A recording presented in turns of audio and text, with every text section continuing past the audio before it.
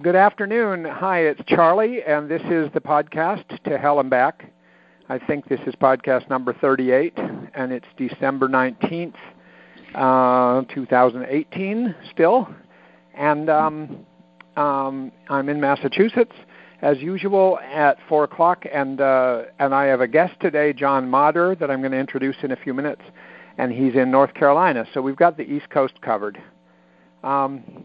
And I just want to tell those of you who listen to these fairly regularly that the next one won't be until January 2nd. It's 2 weeks away, and at which point I'll be doing the last podcast on emotion regulation skills, and a large chunk of that's going to be devoted to the practice of being mindful of emotions and what that does for us. So, all right, I'm done with that. And any of you who've seen any announcements about the podcast for today, it's really about dealing with negative feelings and experiences during the holiday season. And by that, I could most broadly say, I mean, like from Thanksgiving until the New Year, with holidays of Hanukkah and Kwanzaa and Christmas, very dominated by Christmas in many ways. And just that whole end of the year season. So let me just make a few introductory comments, and because then we're going to get into something that John is going to talk with us about related to these holiday feelings. So let me say this. I thought about how to start. I thought about what is it that could be so negative about the holidays? I mean, how could that be so?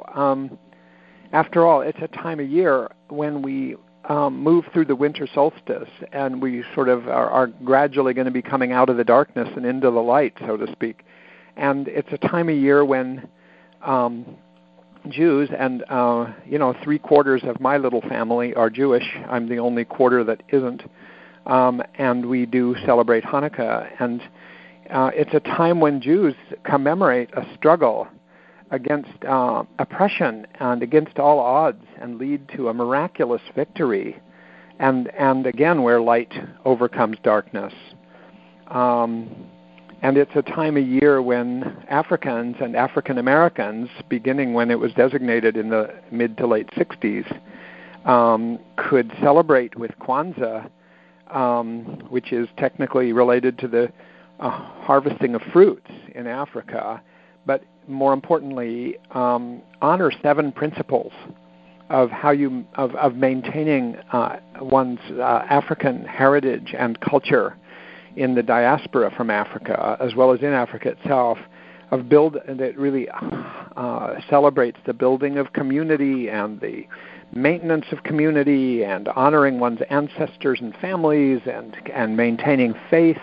I mean, all these good things also. And when it comes to Christmas, of course, it's a time when Christians go over the story of the birth of Christ, when hope and again light and a star and the birth of a Messiah could come about against the odds of poverty and no place at the inn to have a baby, and out of despair and against conflict, and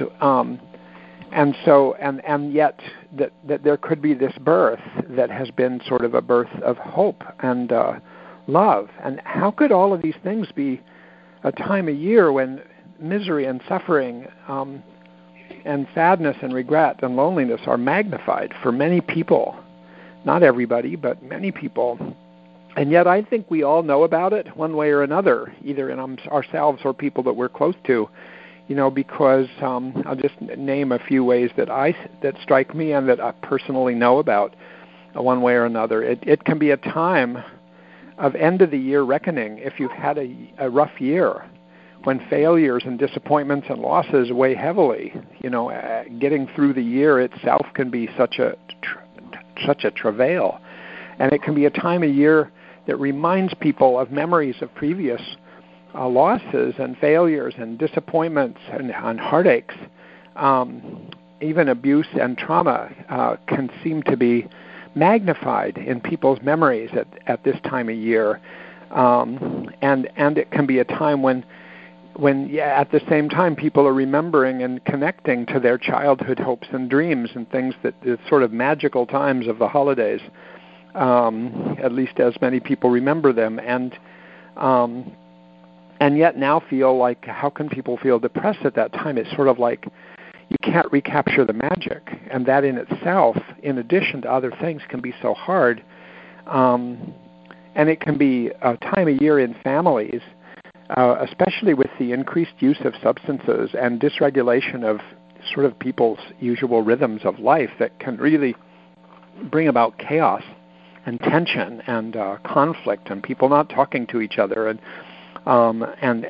make people more anxious and more frightened and have more loneliness. And finally, I think magnifying or complicating all of this, and this I feel this sometimes, and I'm somebody who really does relate both to some of the wonderful things about the holidays as well as a lot of the things I'm talking about. It's kind of two parts of me, you might say. But it can be a time of year so taken over by what almost seems like a cancer of consumerism, having little to do with the religious aspects and giving rise to sort of unrealistic dreams and expectations of what you're going to receive and what you're going to give, and a compulsively cheerful Hallmark card atmosphere that can really leave people who feel negative feelings alone and having no place and having no voice and having nobody to hear them, and really having people just want them to be quiet in the midst of Christmas carols and present buying and so sort of a compulsively joyous atmosphere that I think can bury the negative feelings, give no place for them, which can magnify them and make people feel even more alone. So, what a downer for me to talk this way in the holidays. I'm the only person probably you're going to hear make it sound so awful. But this is where John comes in, because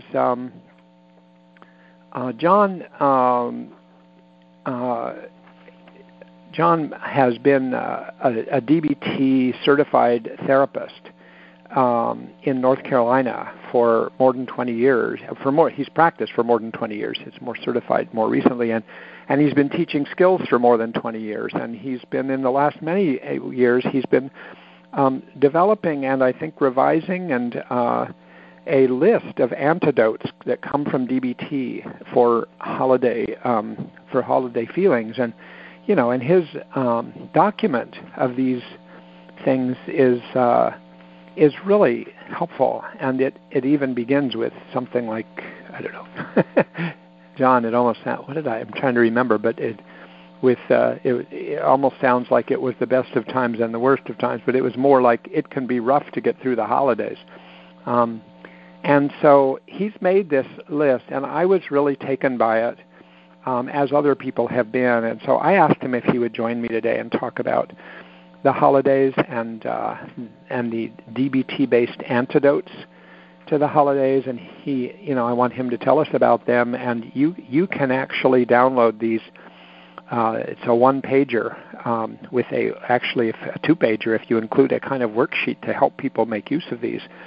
And you can find that even right now if you wanted to, but you can download it or see it on a computer, either at John's website, which is dbtfamilyskills.com, or my website, charlieswenson.com, where you'll find it on the welcoming page, or at the NEABPD website, borderlinepersonalitydisorder.com. You can find it in any of these places and take a look at these. Not that you need that in front of you right now to appreciate this podcast, but it might be helpful for some of you.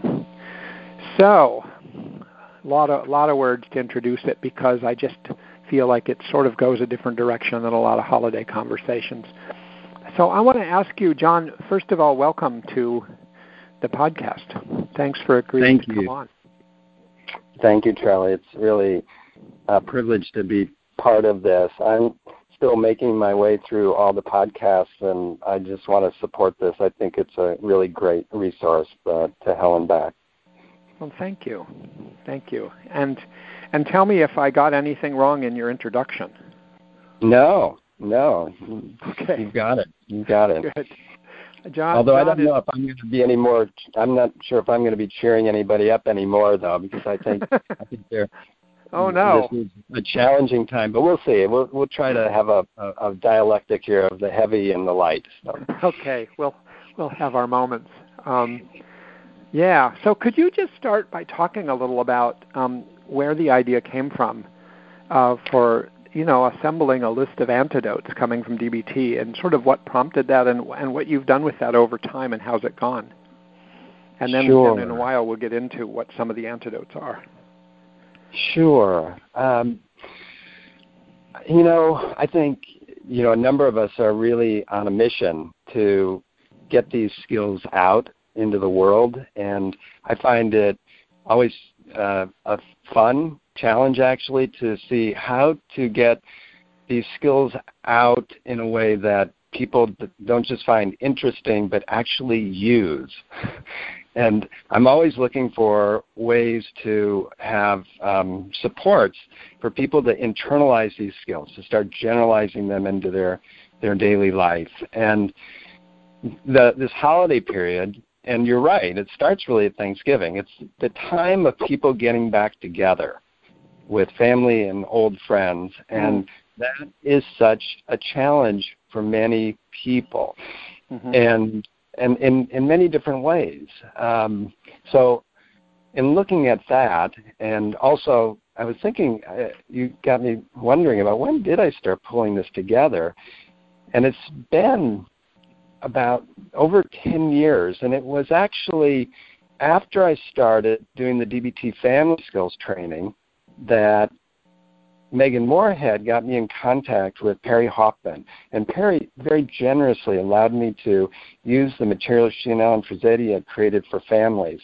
And this is a time of families, and I was looking to create something that would be useful for both my standard DBT skills groups and my family groups, that they could start putting together these skills in a way that was meaningful.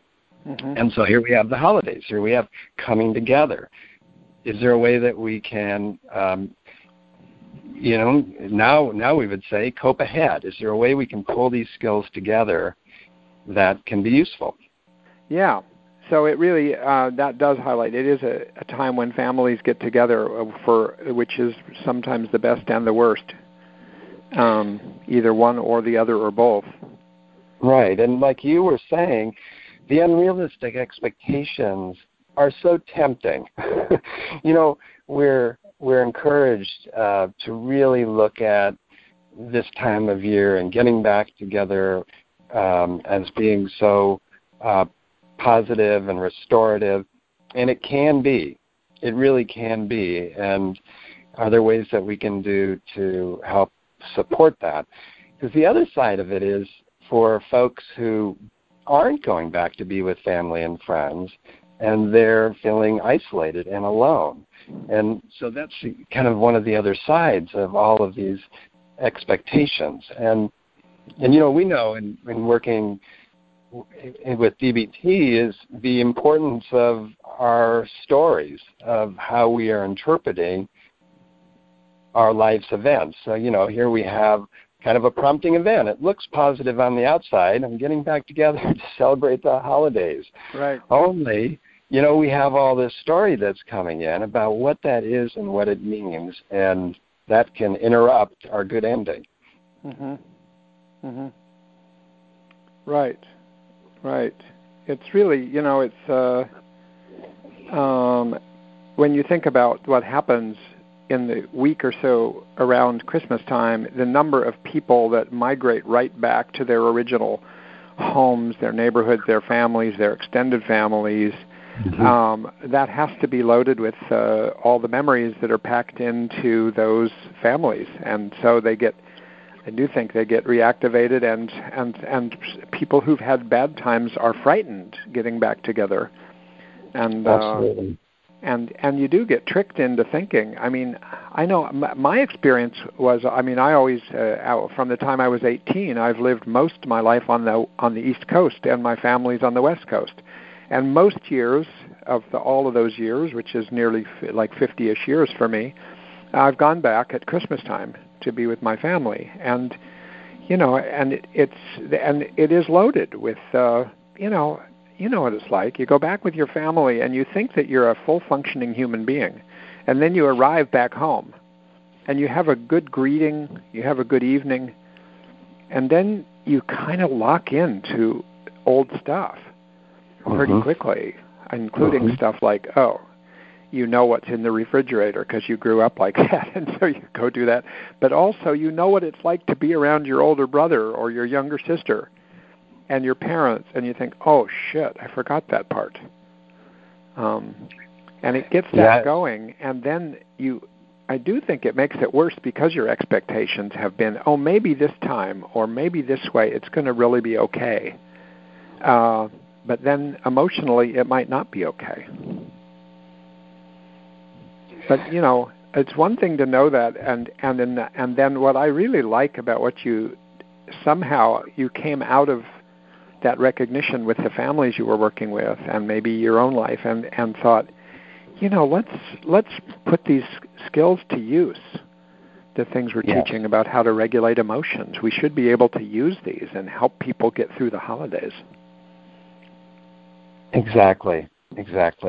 That we can really use these skills and be prepared, because what's so wonderful for our clients in having these skills is that we actually have some strategies. We have some resources.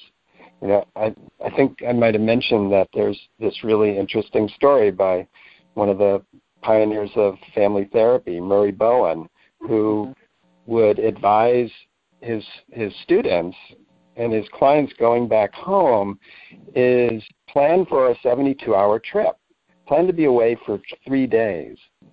Because after that 3 days, it makes it really, he uses the term differentiation. He's saying that, it's very difficult to hold your emotional autonomy, to be able to have your emotional experience and also be in that emotional stew of family. And, we each have our own versions of that challenge. And, I think when I look back and my growing up and going back home for the holidays, especially after graduate school, I think I really was challenging in a difficult way to my family members because I was so focused on establishing my own sense of self, and really I was heavy on the self-respect and not so balanced with the give skills.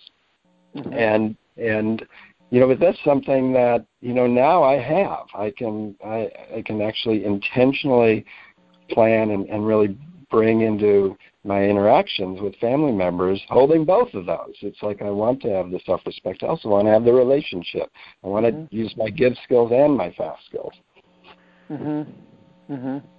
It's a good point. I'm thinking I went through something of the same thing, and when I went away from home, literally the first trip I made away from home on my way to college, I changed my name on the way, and it was part of trying to establish a new self that was more autonomous and separate, and I went from Chuck to Charlie in 1 second in Chicago on my way to the East Coast, and I've been Charlie ever since, and there's sort of tried to establish a whole self, then go back home, and it's really challenging. You fall back in, but it highlights another thing, John, that I think is woven all through the different antidotes that we could now get into. But I think one of the themes that I find in your antidotes is, even though it isn't always explicitly said, I think most people get through the holidays if they can salvage a good holiday or have a good holiday or get through a dark holiday because of connections. Yes. Because they're with other people, even if it's one other one. I mean, maybe you go home and things aren't going well with your family, but you have a friend that you get together with. Or maybe there's one family member, or there's a cousin, or maybe it's someone back where you currently live, if you do live away from your family. And it's finding that balance between letting yourself be in the holidays, with people in the holidays, but also making sure that you are connected with a kind of sustaining community, even if it's a community of one or two people. To me, that's how people get through, and you don't. If you can do that, a lot of the skills kind of come naturally within that dyad or triad or little community. So I think it's the loss of connection that really takes things to a worse level. Absolutely. And you're saying something, too, that's so important, which is that there are families that some individuals need to separate from.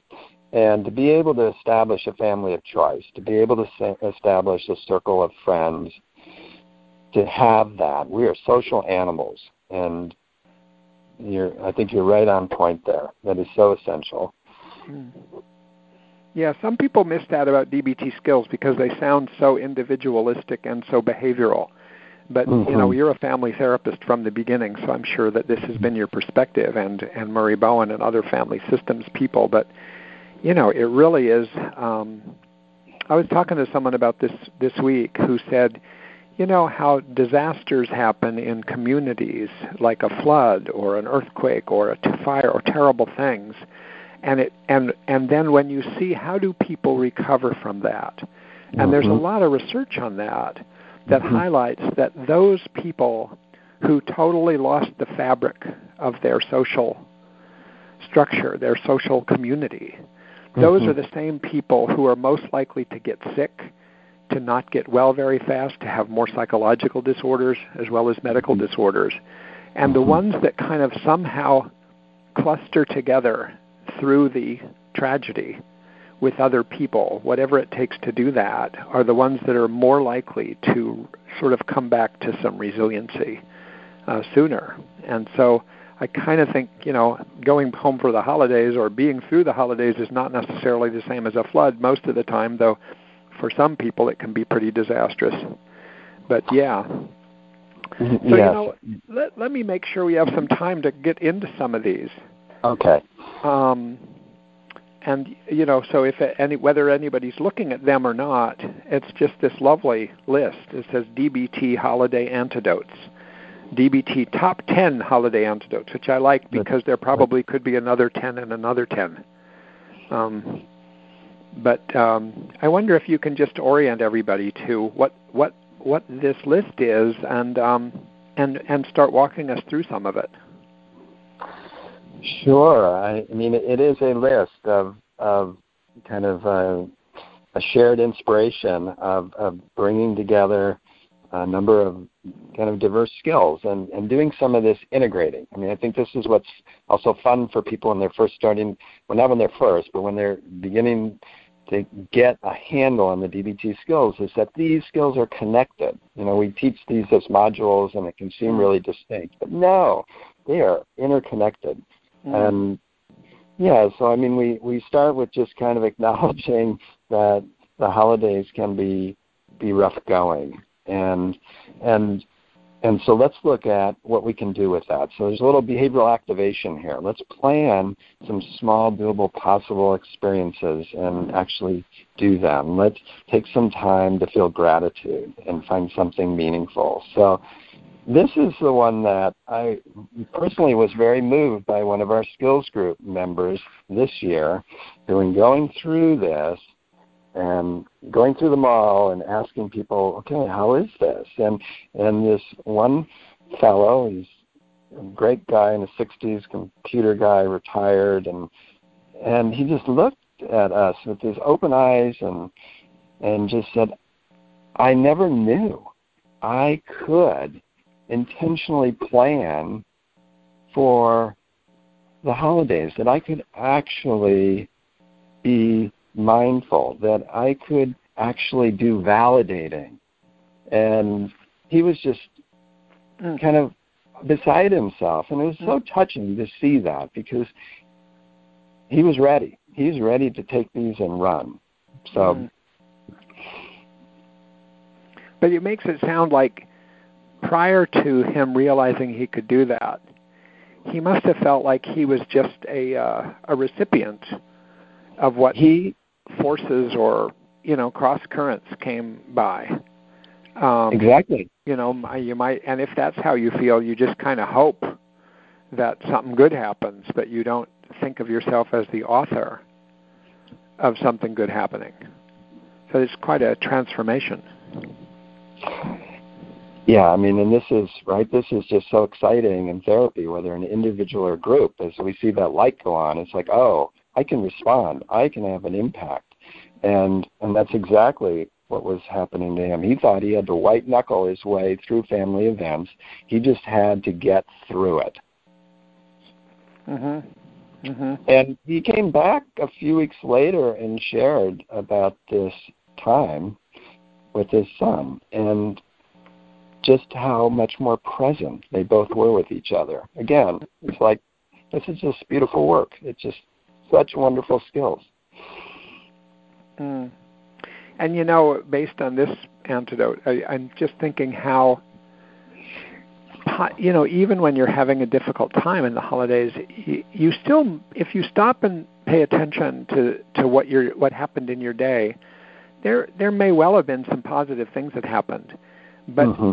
but you don't necessarily. They kind of go away. They go into the black hole of your memory, and you don't even notice because your day might be dominated by anxiety about what's going to happen at family dinner, or maybe your mind is dominated by you're trying to get presents for your family members, but you're just convinced you're going to get all the wrong presents and everybody's going to be disappointed. But then if you stop and take a look at what happened during the day, if you could just collect 2 or 3 or 4, okay, well, that was nice. That was a good moment. Oh, I took a walk in the woods and it was really beautiful, or something like that. It's not just having positive experiences, but it's actually, it seems like it's collecting them consciously and sort of hanging on. I wonder if that's partly what you mean by this one. Absolutely, and this is where our mindfulness comes in. We're being mindful of the positive experiences. So another of our group members years ago worked on practicing gratitude every morning. She found at least one thing to experience, to report to herself, and this gratefulness. And she came back the next week, and this is someone who was dealing with a lot of depression, and she was someone whose depression was kind of written across her face. And she was hanging in there with therapy and skills group, and she came back that next week, though, and she was beaming, and she was so pleased that she was experiencing this lightness, this openness. So I guess we're not all dark and gloomy here. She was experiencing this openness and this lightness that was coming with really letting in her gratitude.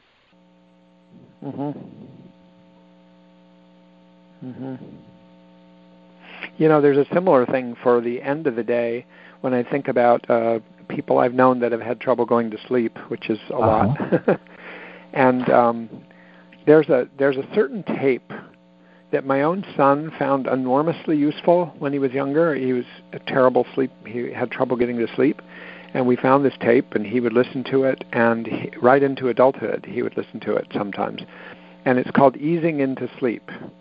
And you can get it through a website there, and a person who is a psychologist whose name was Emmett Miller, who made dozens and dozens and dozens of tapes like this.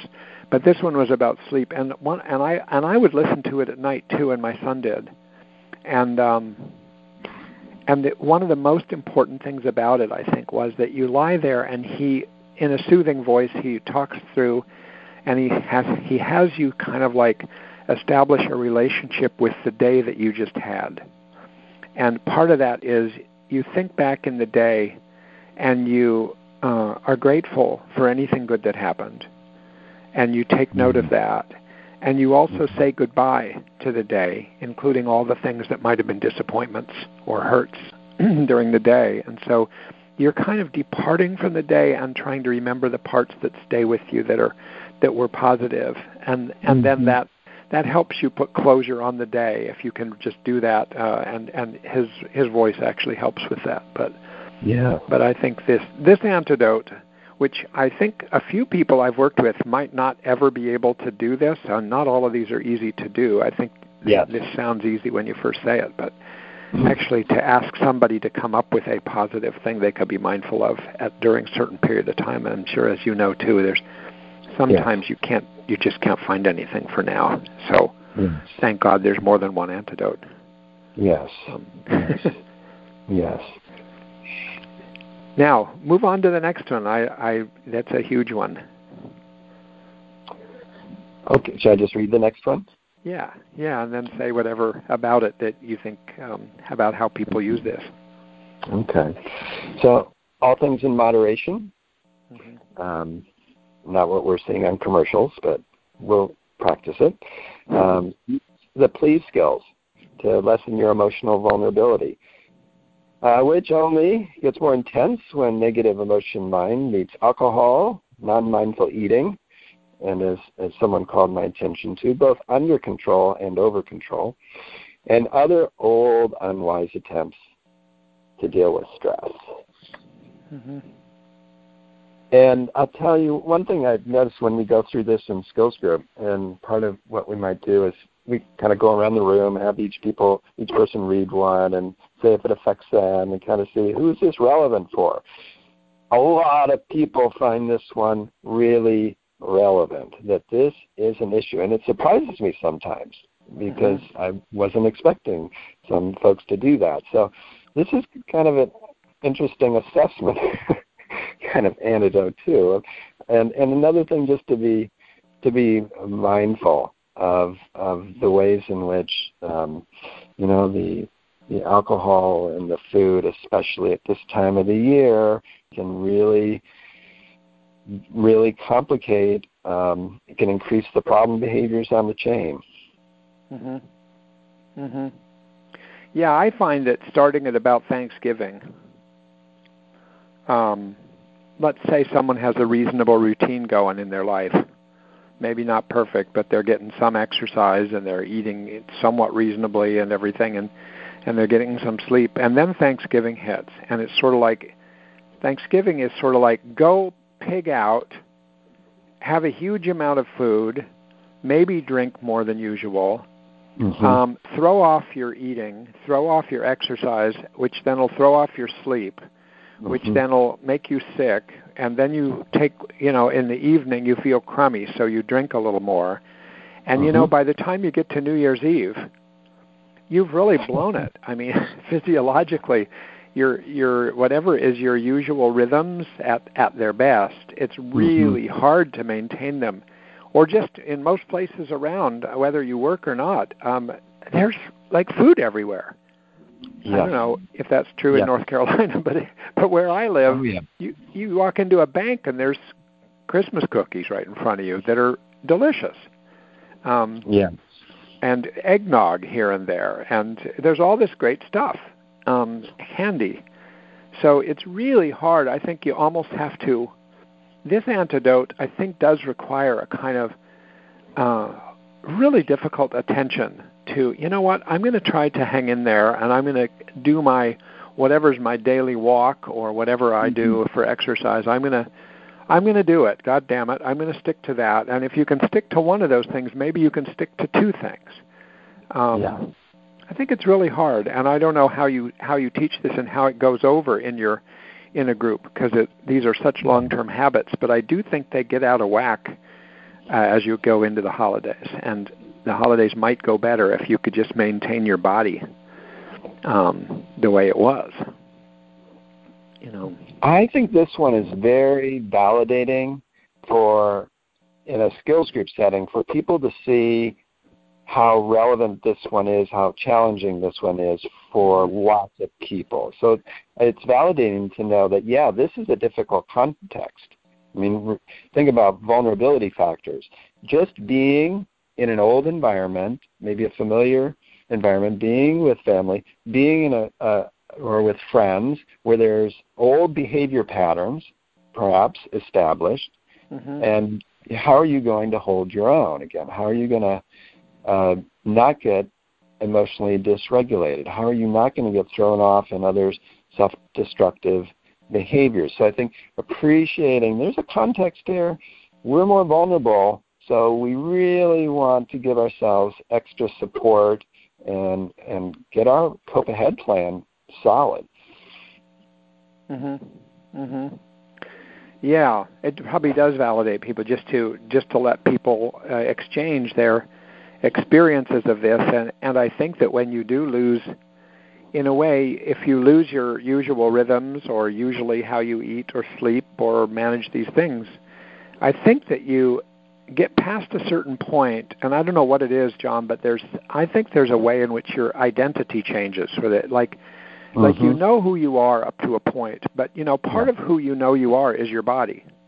And then when your body gets out of whack with these various different rhythms and appetites, you start to feel like, who am I? I don't give a damn. And then you're like a different person. You can become more like you get redefined as a holiday animal. And maybe we get pulled into old family roles. You what? And it's possible we could get pulled into old family or friend roles. Oh, right. That are also limiting, and we're no longer in our wise mind. So we're in a different mind state. Yes, it's true. It's amazing. All these things do go together. They do go. Now the next one, I'll read the next one. Great. The holidays are a great time to use the contributing skill to distract and interrupt increasing depression or anxiety by visiting or helping those in need, perhaps as close as a next-door neighbor. And I do think that's an antidote for, when I was thinking about that one, it seems like, we get overcome with our own misery and our own perspective and our own reference to self. And this isn't pathology. It's like normal. We get caught in a bubble, I think, of, oh my God, oh my God, oh my God, look at how this is going. And one of the things you can deliberately do, even if you don't fully feel like it, is say, you know what, I'm going to go do something for someone. And, of course, depending on your circumstances, that might mean stopping in the street and giving somebody a cup of coffee who's been standing there, panhandling, or money, or having a conversation with somebody who really looks down, or doing something more, or surprising somebody with something, or going to do more formal volunteering. But any of those things, they really do. I have a person right now I work with who, it wasn't just for the holidays, but she's been in a very depressed state, and depression has a way of making you very self-preoccupied. And even if that isn't your basic, way you have been before, and so I got her to agree to go to a local food pantry, survival center it's called, and start giving out, helping organize food, and then give out food to people who need food. And she was stunned how many people actually don't have food, and that she was handing, and it made her very sad, but it also got her out of her own head. And I think it gave her a purpose that she's been missing for a little bit, and I'm hoping it'll grow. Yes. Yeah, that's a great example. I mean, we know that when we get more emotionally dysregulated, you're heading up in the red zone, whether it's depression or anxiety in particular, our attention is contracting, it's narrowing. And this is a deliberate action step to shift that narrowing attention that's so self-absorbed out of our pain for real reason, but we're deliberately shifting that. We're expanding this to include another human being and experience that, again, that social benefit of contributing, of showing kindness. And if you don't have that already built into your life, the way your life is structured, it's finding something to do. Yeah. And at first I find people can't think of anything, and then you can look in newspapers and see things you could volunteer doing, but really I think it helps to think these are not necessarily big things, like going to a hospital and volunteering. Mm-hmm. I mean, this could be that, depending where you live, I don't know, you probably don't get as much of this as we do up here, but it's shoveling the walk of your neighbor after a snowstorm. Yes. Yes. Anything like that, it just gets your head elsewhere, and it's helpful. And I like that in every one of these so far, you keep using the word deliberate.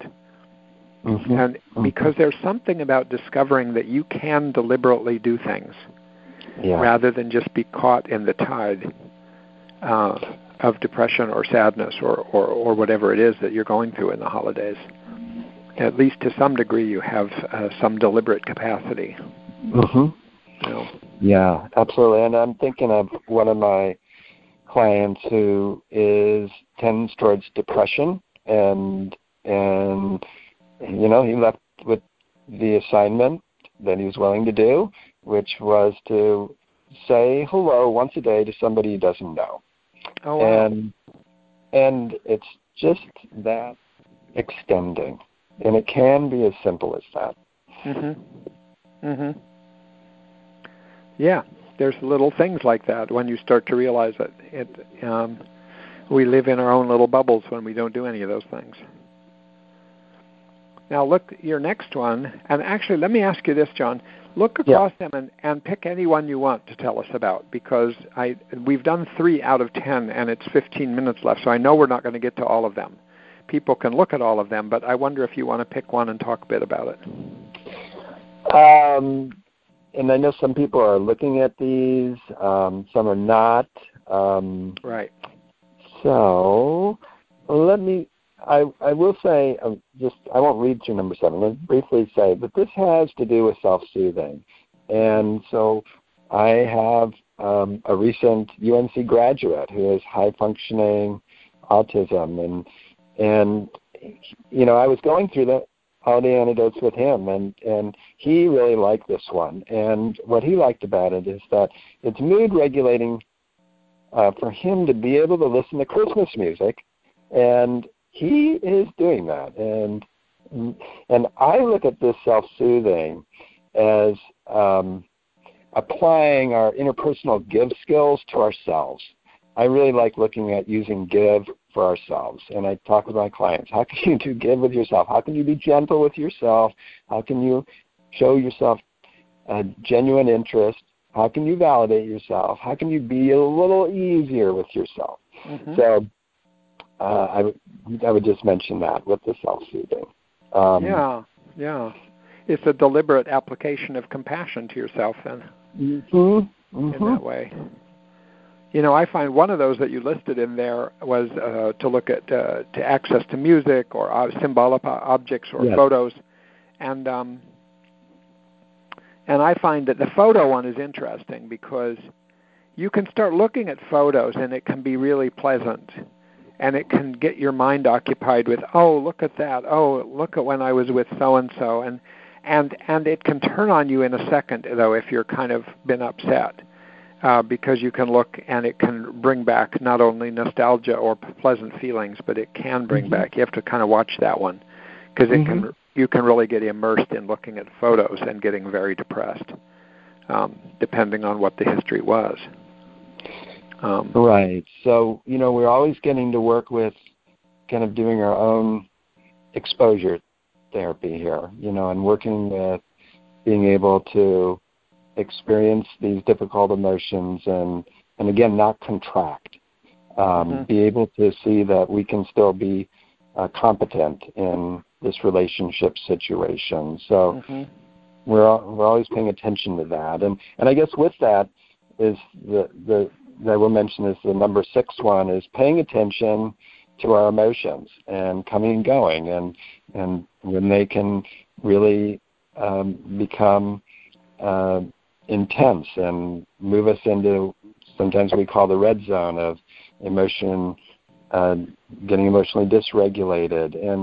And this antidote is very important, I think, of being mindful of our emotions, that this is a time of season where we're going to have emotions. Nothing wrong with that. But we do want to pay attention to when our emotions get so intense that they make us more vulnerable to acting on problem behaviors and doing what is not so helpful for us, and looking at how can we note that, where can we identify that and step back, almost like the stop skills here, right? Step back and remember our goals and getting whatever support we need. So I think that one's really important here with the holidays. Again, it's validating. We're all going to have emotions. They're going to be intense. And we've got some skills that we can use to work with them. And that one about the emotions coming and going, and let's say there's probably 100 family situations we could think of, and others listening could think of hundreds more, of where something does trigger negative emotions. Some event with a family member, or something even at dinner, or something just when you're getting back together, or with a friend. And so it can really get you going and make you very upset and rejected or hurt or sad or angry and stuff. And I think that what I like about this one is really telling people you can deliberately have that emotion. You can deliberately allow that emotion to be there and let it be there and let it have its day in court, so to speak. And yet you can protect that emotion. I liked at one point you wrote in here, like, try taking a walk to get a working distance from the situation. So you can, one client of mine recently said, look, I just need 3 things to get through these episodes. What are the 3 things? Because I was trying lots of other things. He said, I need time and I need space and I need validation. I said, oh, right. Okay, he needs space. He said, don't rush me. No, don't give me something else to do. I need time. And I need space. I need people not to crowd me. I need, so this idea of, let's say you're in the middle of a little flow of events in the holidays with family or friends or even fellow workers if you're at a party at work or something, and something comes up and you just feel overtaken by an emotion. You can take care of that by letting it be rather than having to fight it back. Take a walk. Say, hey, guys, I'm going out for a half-hour walk. I'll be back. And just let yourself have it. I've found that many times myself to be helpful, and then I'm closer to being my wiser self when I'm back with people, and I'm more likely to keep, to keep certain things to myself and not have to say them. Yes. So I think that one I like a lot, and that's what actually my next podcast will be, something about mindfulness of emotions. And the last thing you said about that one was also, if possible, grab a trusted loved one to go with you. And that, I think, again, speaks to stay connected with, whatever are your positive connections. And again, if you don't deliberately do those things, you might not realize you could have done it, That's another one that I do a lot of couple therapy, and I prescribe. I don't do a lot of prescribing, but I do some, and one is when people are going back to their families or old group of friends, and they're going to be there for a while, I ask them if they are willing to step out and take at least one walk a day together, outside, out of the family stew, out of that environment, away from the expectations of their friends, and just step out and take some time to get some distance, get some perspective, and check in with each other. It's amazing what it does. I think we probably don't even understand all it does for us, but it does remind us of who we are in our better selves. And by the way, somebody who was looking forward to listening to this, and she might be listening now, sent me an email today because she looked at your list. And she said, another thing that she would add there that she finds really helpful is humor. That she said it's really one of the most helpful things, is like finding, there's so many humorous things about the holidays. It's so, as Americans, the way we do presents, for instance, at Christmas, is just ridiculous. Many families, mine got more and more ridiculous. And then you try to get everyone, when you're adults, to agree, let's not keep giving each other so many presents. This is childish and crazy, and it's costly, and we don't need to do this to be together and love each other. And so But then there'll be one family member that says, no, then it won't be Christmas anymore. And then you get in a fight about that. And so it's really finding the humor in the craziness that we're caught up in with presidents. And I'm sure there's a million cartoons. There's probably books of cartoons about holiday season that might be helpful. I have books of cartoons about doctors in my office. And, doctors can be quite ridiculous, and so can the holidays. There was one guy at a Thanksgiving at an inpatient unit. I may have told this once. I never know by now, John, because the podcast has been well over a year, what I've already said in a podcast or not. So I just have to allow myself to be redundant if I did. Yes. But there was a very, very miserable Thanksgiving day when I was running a community meeting in an inpatient psychiatric ward. And so there's 20, 25 people sitting around very glum, look at us, we're all stuck in the hospital for the holidays, for Thanksgiving, and we're not with our families, and I just thought, what are we going to do? This is really, and if you say, well, you could try this and try this, it just was, you were up against 25 depressed people.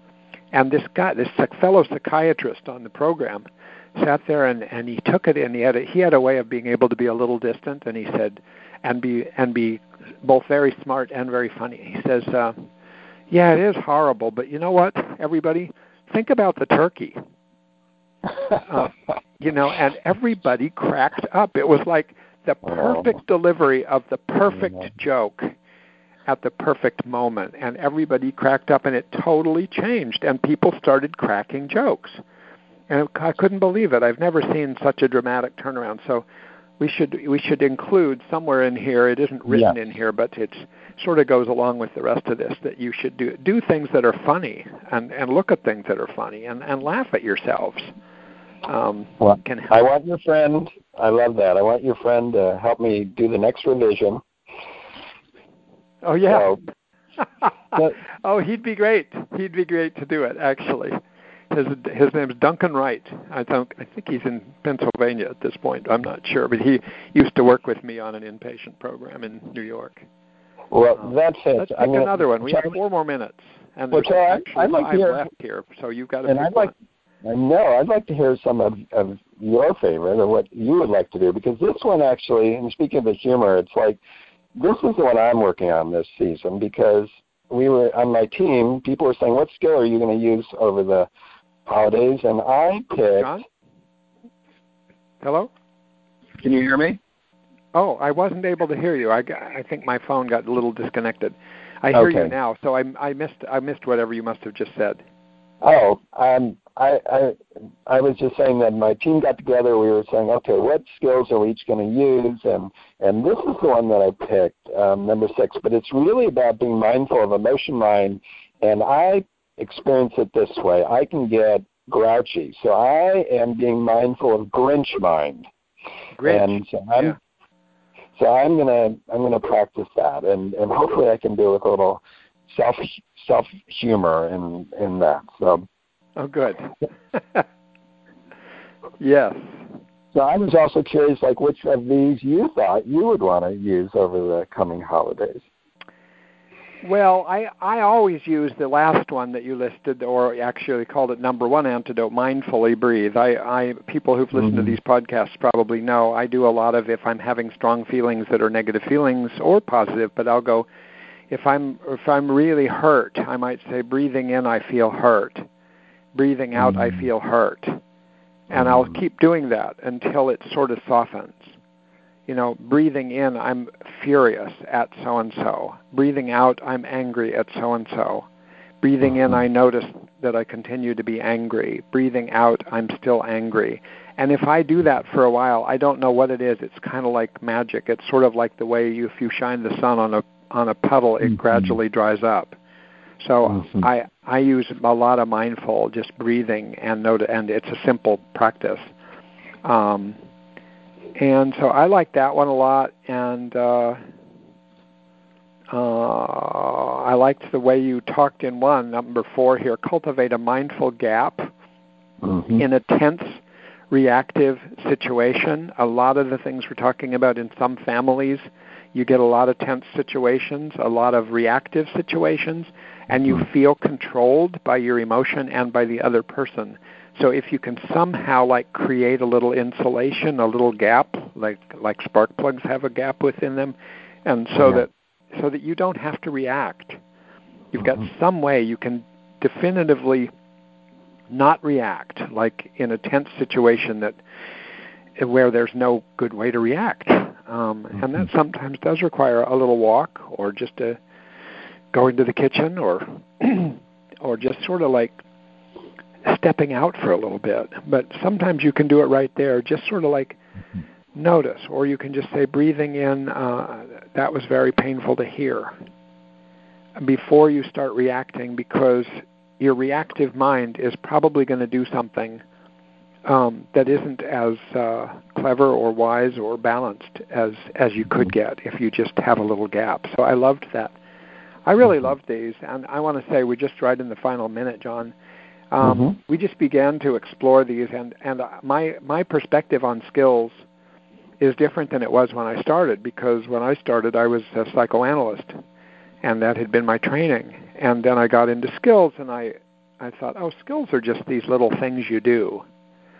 And by now, with all the experience in DBT, I just feel like sometimes skills are really the way to get to very deep experiences and very deep changes in yourself. And they don't have to be different than what you would find in a different type of therapy, but sometimes they're the way in, and they give you something concrete, deliberate to do under difficult circumstances.